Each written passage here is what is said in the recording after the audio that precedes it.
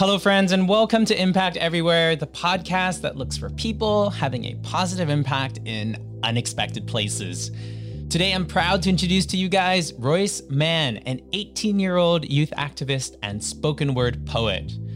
Back when he was 13, he went massively viral with a piece called White Boy Privilege, and since then he's been wrestling with the balance of fame and responsibility, as well as the privilege that he has as a white male in Atlanta, Georgia. I first heard Royce in Montana at a conference organized by a group called Hatch, and I was blown away by not only how amazing his performance was, but also the depths of knowledge that Royce pours into every single word and action that he uses and undertakes.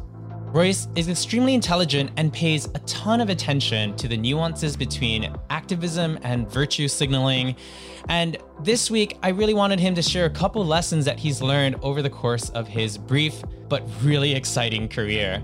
We tackle a number of different topics, including the responsibility of the visibility and privilege that we have, the way that we can best use our individual skills to further the causes that we believe in, how important it is for us to become aware of our complicity inside of the systems that we fight against, as well as finally the power of conversation, word, and art. Before launching straight into the conversation though, I thought it would be most appropriate to share with you guys a brief snippet of White Boy Privilege, just so you get a little bit of context around Royce and what launched him into stardom. Warning, the clip is not recorded professionally and it's a little bit old, so the sound is not quite the best, but it's just a minute and a half long, and if you can't stand it, you can just skip forward by a minute and a half.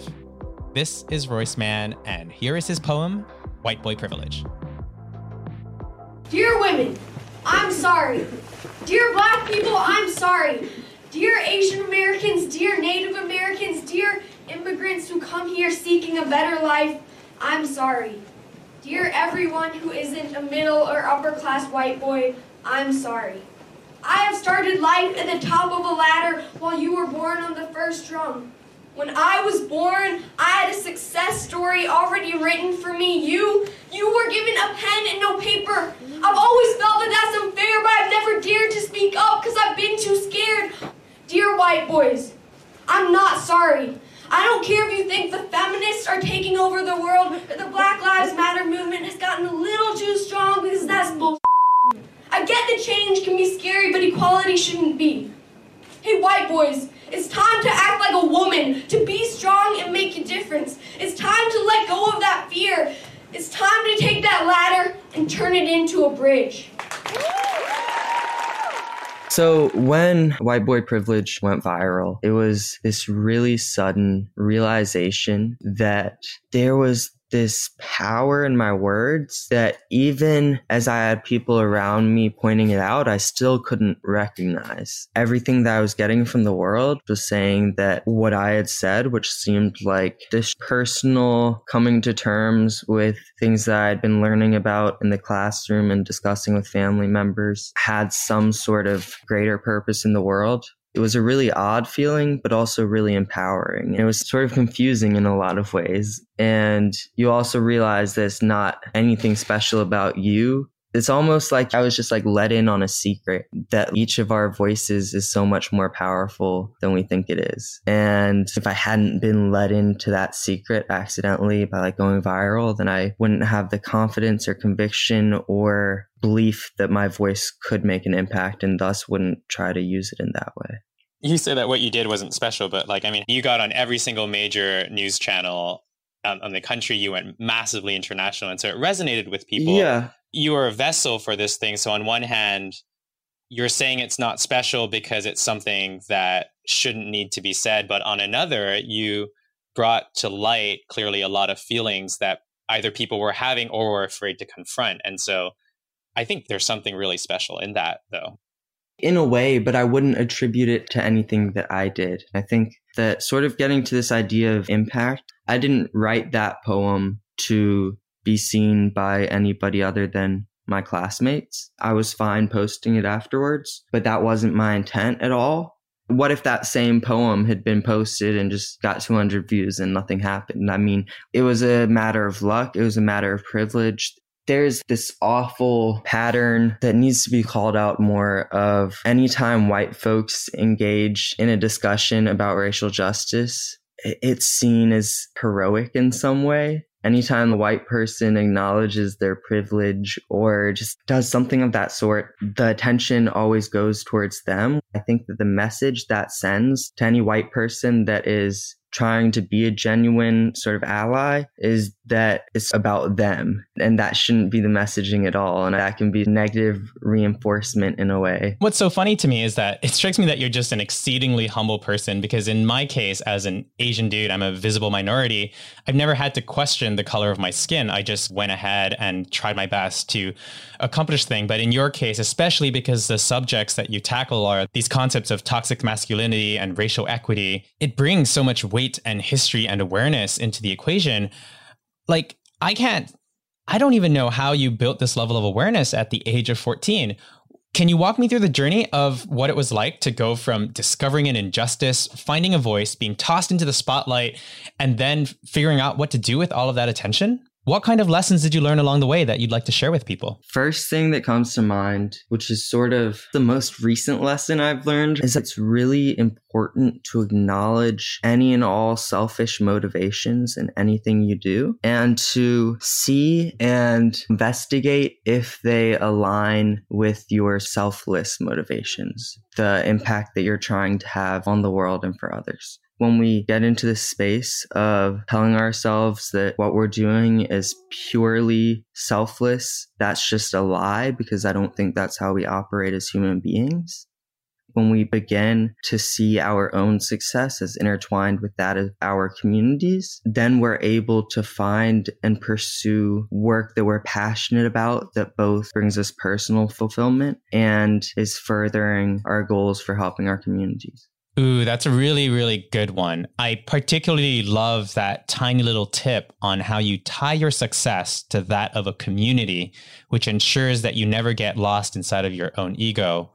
Are there any other questions that you ask yourself in order to keep your ego in check? I think this is just one that would be helpful for me as well as everyone else listening. It's really about trying to visualize the impact that any action is going to have. In terms of questions, I really just try to ask myself over and over, why am I doing this? And then whatever the answer is to that, you want to ask, how does this help get there? Assuming that answer is something good that's not, I want to become Instagram famous, then you just really need to make sure that your actions connect directly to that goal. I really like to just think about where I can plug myself in to be the most impactful. And so that's recognizing your own skills, being really aware of what you can offer and how you can be helpful, but also taking feedback from others and making sure that you are filling a gap versus jumping in front of somebody else. Yeah, you have a really good point. I think there's this tendency, and maybe it's just a byproduct of too many movies and stories out there,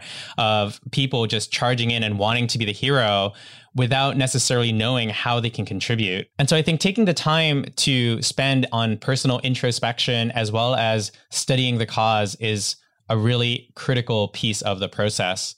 So then, throwing this question back at you and your unique skills as a spoken word activist, what did you do differently in the pieces following White Boy Privilege? One thing that ended up happening after White Boy Privilege, I had this poem called All Lives Matter that I performed on the show called The Preachers. And it was really focused on police brutality. It was soon after Eric Garner was murdered and Alton Sterling, and it paid homage to them. And while I agree with everything I said in that poem, the more that I reflected on it after having gone out and performed it on national TV, I just didn't feel that I was necessarily the right messenger for that, because it wasn't bringing my own unique point of view.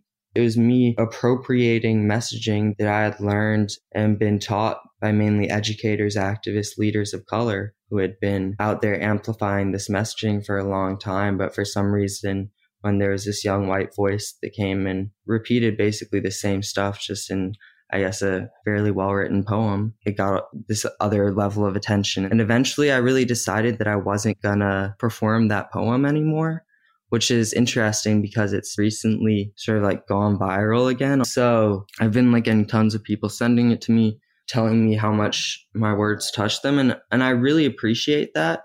It's good that those words are out in the world, but the most meaningful for me is videos on TikTok of young people of color, young Black men especially, who really resonated with those words, and like some videos that I've seen of some Black poets like reciting that poem and even changing it up a little bit, which is something that I love because yes, they were my words, but it's a poem of solidarity. And when the people who I'm claiming to stand in solidarity are able to use those words in some way to amplify their own voice, that's the best use that poem can have. Alrighty, I'm sure that everyone listening here is really curious about this All Lives Matter piece. So I went online and decided to plop it here for you guys. It's 1.5 minutes. And I'd invite you to pay attention to what Royce said stood out for him. It's the fact that this poem did not reference any of his personal experiences, but rather was a rehash of those of other leaders and other spokespersons and other activists. It'll provide you with a contrast to the next poem that we're going to be playing. Check it out. All lives matter, but one, so do Black lives. Why do two phrases that should work side by side seem to only divide? Two, that's all anyone's saying. Black lives matter too. 11, that's how many times I can't breathe, I can't breathe, I can't breathe, I can't breathe, I can't breathe, I can't breathe, I can't breathe, I can't breathe, I can't breathe, I can't breathe. Eric Garner said I can't breathe before he was killed by police.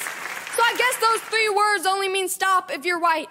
15, that's how old Cameron Sterling was when he lost his father. 15, that's how old Cameron Sterling was when he said we must protest the right way. 15, that's how old Cameron Sterling was when he said peace, not guns. 20, so why were 20 officers shot in retaliation when all that separates black and blue is only a few shades? 52, it's been 52 years since the Civil Rights Act passed and everyone supposedly became equal. Well, guess what? We're in 2016 and films about equality are still part of the fantasy genre. 102. That's how many unarmed black people were killed by police last year. One is one more than that number should have been. This, by the way, guys, is Royce when he was just 15 years old. And as you can hear, he didn't say anything particularly unique. He just said it as a white man. And so I wanted to ask him, what role does he believe that the white man has to play in the fight for racial equity? The role that I, as a white male, can play is talking to other white folks and having those honest conversations, because I think that every person has internal biases based around race in some way, whether they want to admit it or not. But the only time they're going to feel comfortable really addressing those is in the presence of other white folks. It's just really about recognizing what audience you're going to have the most influence over. And that's oftentimes going to be people from your own community, most likely of your same race and socioeconomic status. I think what's great in your journey is that you're consistently challenging yourself to do better. And that commitment to doing better is something that maybe we all should embody a little bit more. I do want to ask you, though, because you keep adding more constraints to what you consider to be something worthy. So from needing to speak explicitly from your own perspective, from a position of knowledge, from a position which isn't stepping on anyone's toes or taking away the limelight.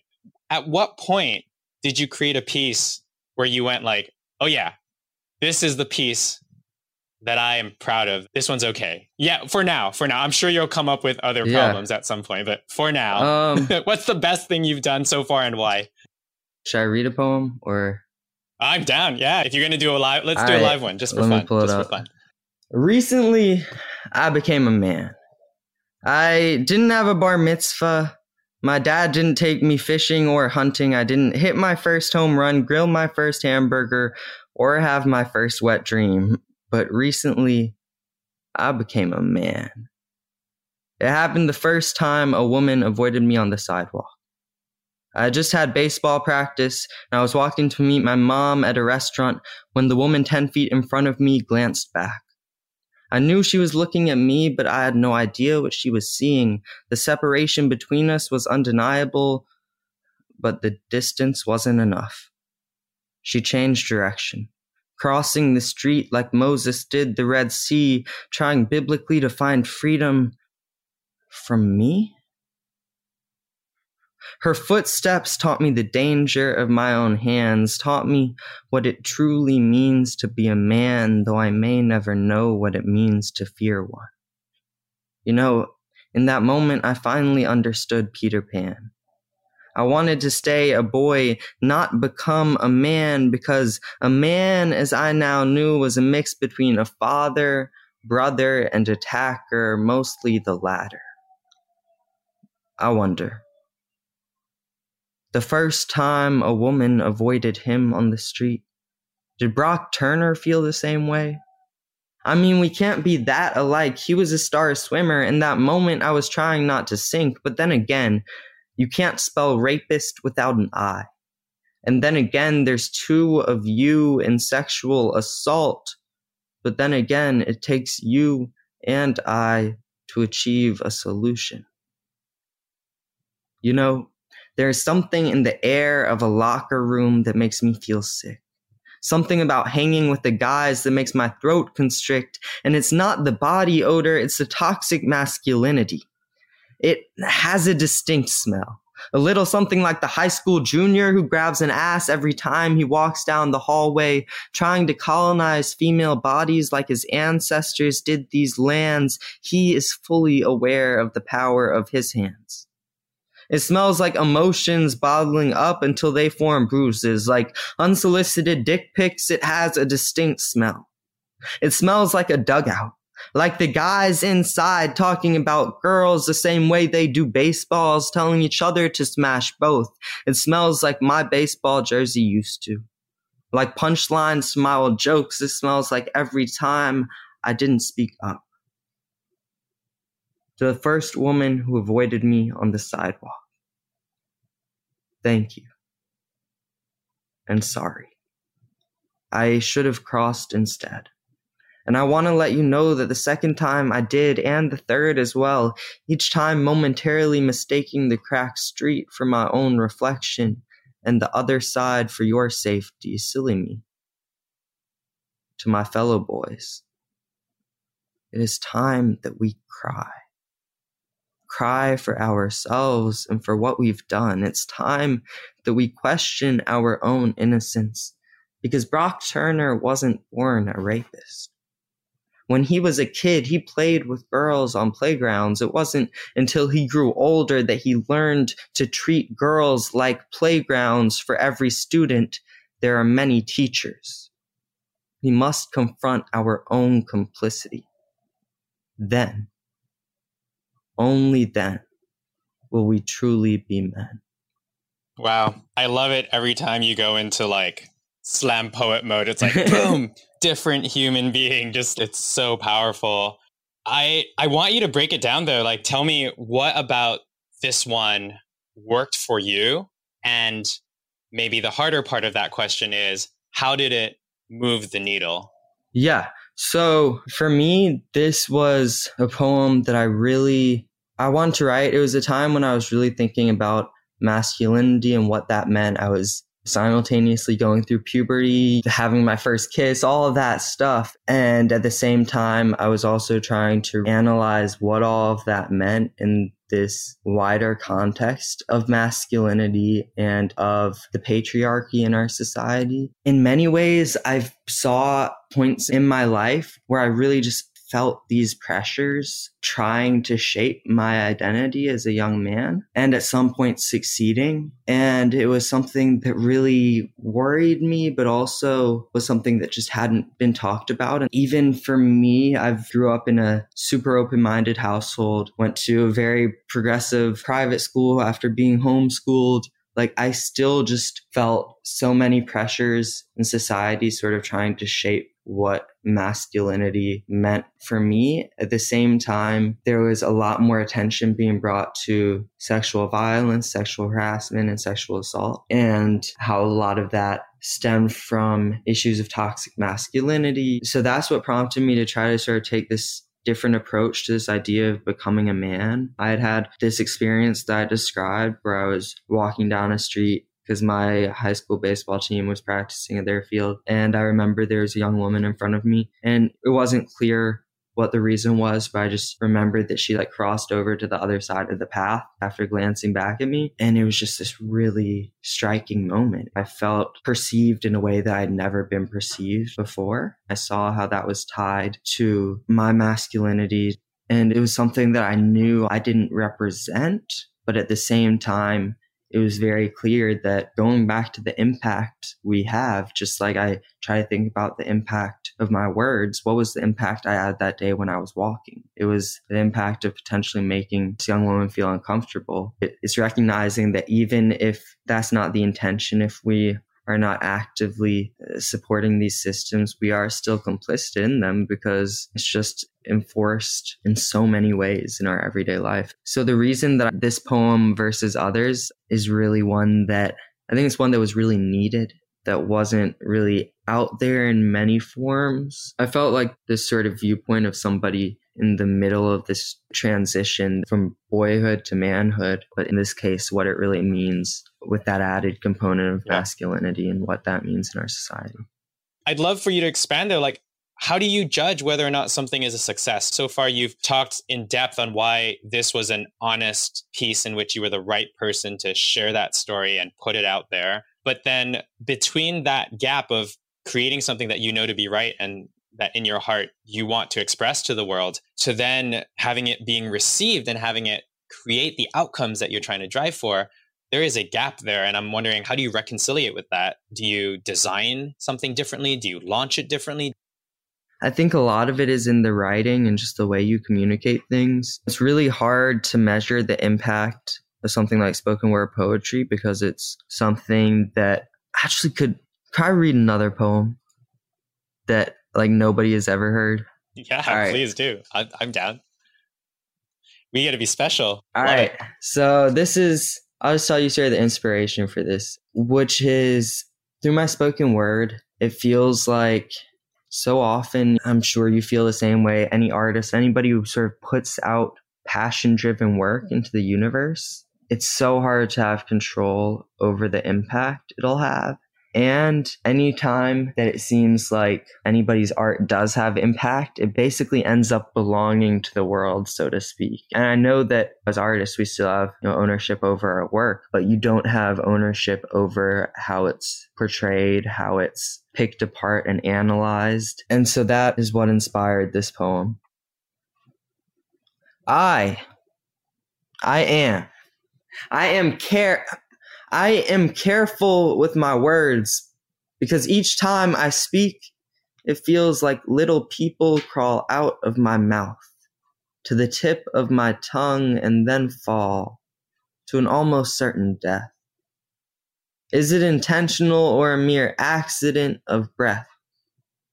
But every now and then, with frequency bordering hope, a word, like a phoenix from the saliva, will rise. And for a moment, will pass before my eyes, before this child of mine becomes a child of the skies. That was it. Super short. But yeah, it's hard to analyze the impact or to try to control the impact because, as that poem says, anytime you put something out, especially in the form of words or art into the world that's meaningful, you really end up losing control over it. And it's scary because if you want your work to have any sort of impact, you really have to let it go. And it's up to the people who receive it, your audience, for how they interpret it and internalize it. Going back to the poem Becoming a Man, the reason that I felt that could be a very impactful piece is because it's coming from your credible messenger in that I myself am a young man who in that poem admit my own complicity in the things that I'm trying to hold other men accountable for. I also reference a lot of experiences that I think other men can relate to, very personal experiences that are part of many people's growing up and their adolescence. Speaking to a room full of other young men, especially my own age, who are going off to college, where they are likely going to be in environments where there's sexual harassment, potentially sexual assault, sexual violence, and they are given the opportunity to either respond in some way and try to hold their peers accountable for that or not. It comes from a very personal place of personal growth and personal realization versus standing on the sideline and telling somebody go from point A to point B when you haven't been to either point. It's being at point B and be like, hey, I was just over at point A, come on over. Yeah, that's a great analogy. I love it. Nora, one of the other guest that we interviewed, was talking about the importance of speaking in your own voice from your own experiences, because that's the voice that people trust and hear, and that truth really, really shines through and comes out.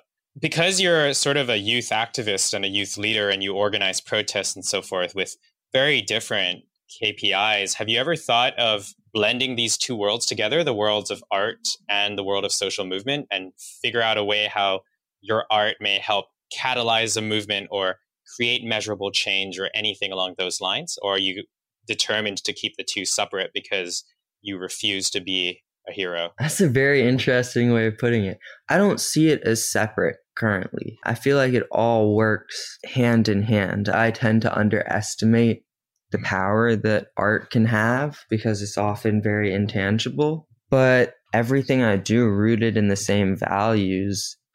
It's my activism and my poetry works hand in hand just by default. Something I definitely think about a good bit, something that I want to find ways to be more innovative, aside from sharing spoken word at a rally or at a protest or doing a benefit concert or something. Really, really innovative ways of merging the two.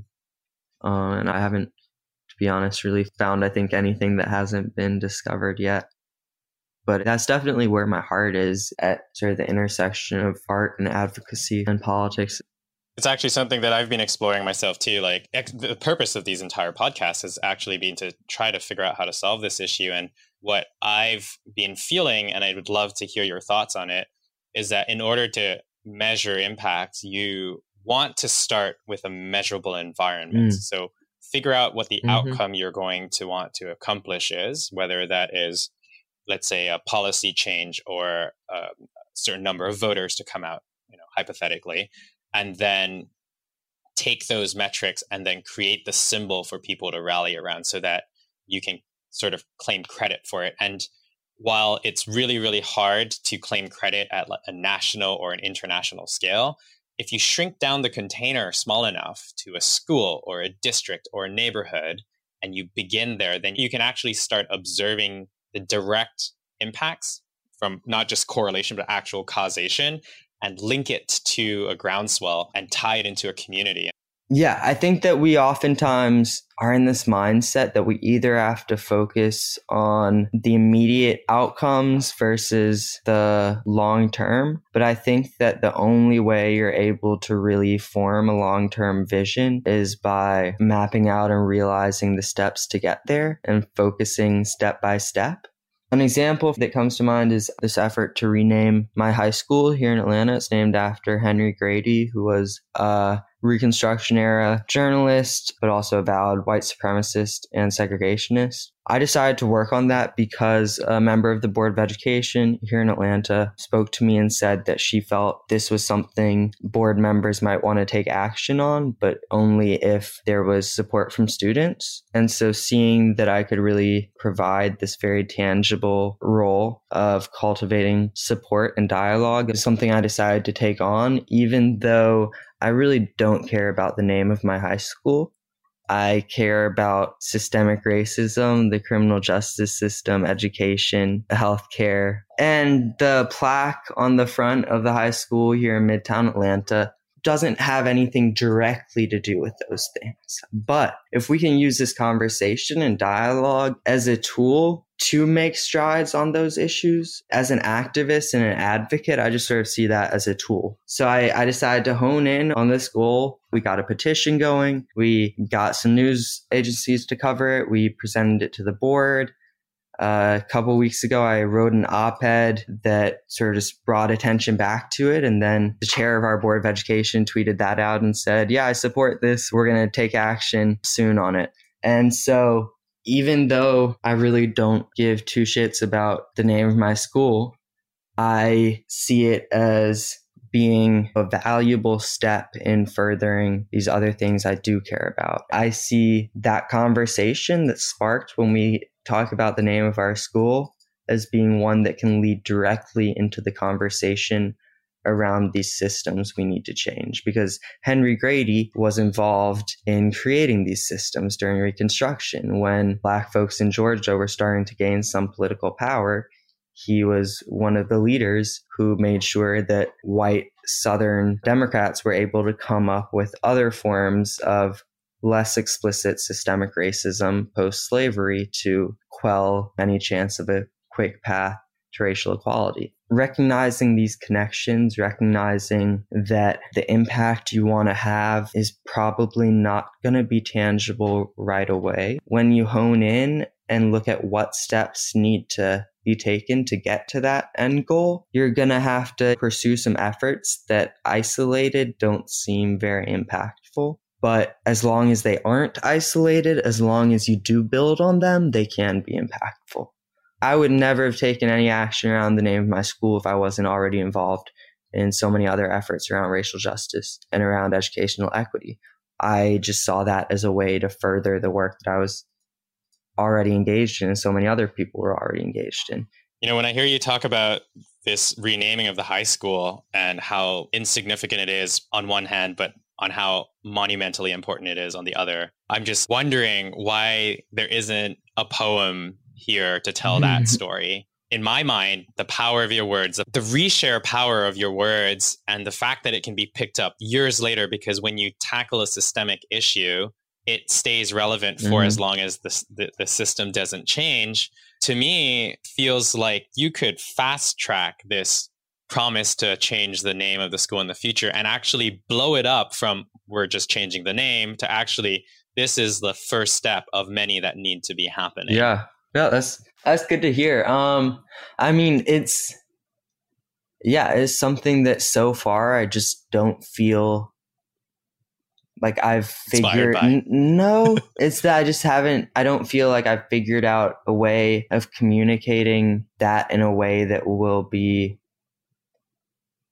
truly as impactful as you say. I think it could be done. I just don't. Yeah. I'd say check out the op-ed I wrote about it in the AJC if you want to, because that was my attempt to really connect how something this minuscule is one of the many reinforcements of systemic racism that we need to dismantle. Yeah.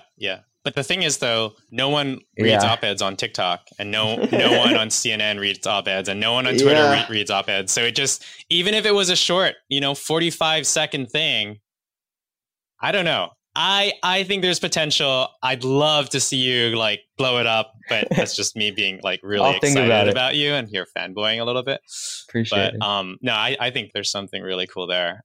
I guess I just want to end on one question then. You're so young, yet you've accomplished so much and you're so thoughtful. And I think counterintuitive to what most people would think of Gen Z. If you had the ear of the world, what is one thing you would ask people to do or do differently? I feel that we collectively underestimate the power of words, especially in a time like this. It's really important to recognize that engaging with people is not at all endorsing them or agreeing with them or accepting any of their terms. I think that the thing that shows the most strength in one's values is being able to directly engage with somebody who disagrees and stay true to your values and defend them. That's something that unfortunately is sometimes seen as a weakness and is seen as giving in, even though talking to somebody is not giving anything in. I think one of the most powerful forms of action that you can take is being in environments where you're point of view is going to be actively challenged and persevering. That's how you gain respect and you gain people's ears and attention. You know, most white folks are going to be in situations where they're around other white people that don't think the same way they do about race. And it's recognizing that if you do nothing and are fully complicit, then that's wrong. That is compromising your values. But that if you're able to bring your values out and hold strongly to them, that is a show of strength. Thank you for sharing that. And on that note, if people want to engage you in dialogue, how should they find you? You can follow me on Instagram at Royce_the_man, ROYCE_the_man, MANN. Also Twitter, The Royce Man. Facebook as well. You can find a lot of my work on YouTube, spoken word. Feel free to reach out. Always love to engage folks in dialogues like the one we've had tonight. Amazing. Thank you so much, Royce, for your time. Really appreciate it. No problem. Thank you. Alrighty, guys. That was Royce Mann, ROYCEMANN. You guys can find him online. Listen to more of his poetry. It is all over the web. And as you've already heard, they are powerful. If you enjoyed this conversation, guys, make sure to go to impacteverywhere.org where you can find a summary along with graphics and shareable audiograms. I think conversations like these are super important. So if it resonated with you, make sure to share it out to your friends and family or leave a review on Apple Podcasts. It makes a massive difference to the show. For next week, we bring on someone really special by the name of Jack Sim, also known as the world's #2 man. And if you're wondering what #2 is, well, he's the founder of the World Toilet Organization, and his mission in life, at least for the last couple of decades, has been to make sure that everyone gets access to clean sanitation. There's a documentary out on him right now on Amazon called Jack Sim, the world's #2 man. And it's really, really funny and hilarious, and will give you a lot of context for the conversation that we're going to have next week. I hope you guys are enjoying the journey so far. I know I certainly am, because impact is everywhere.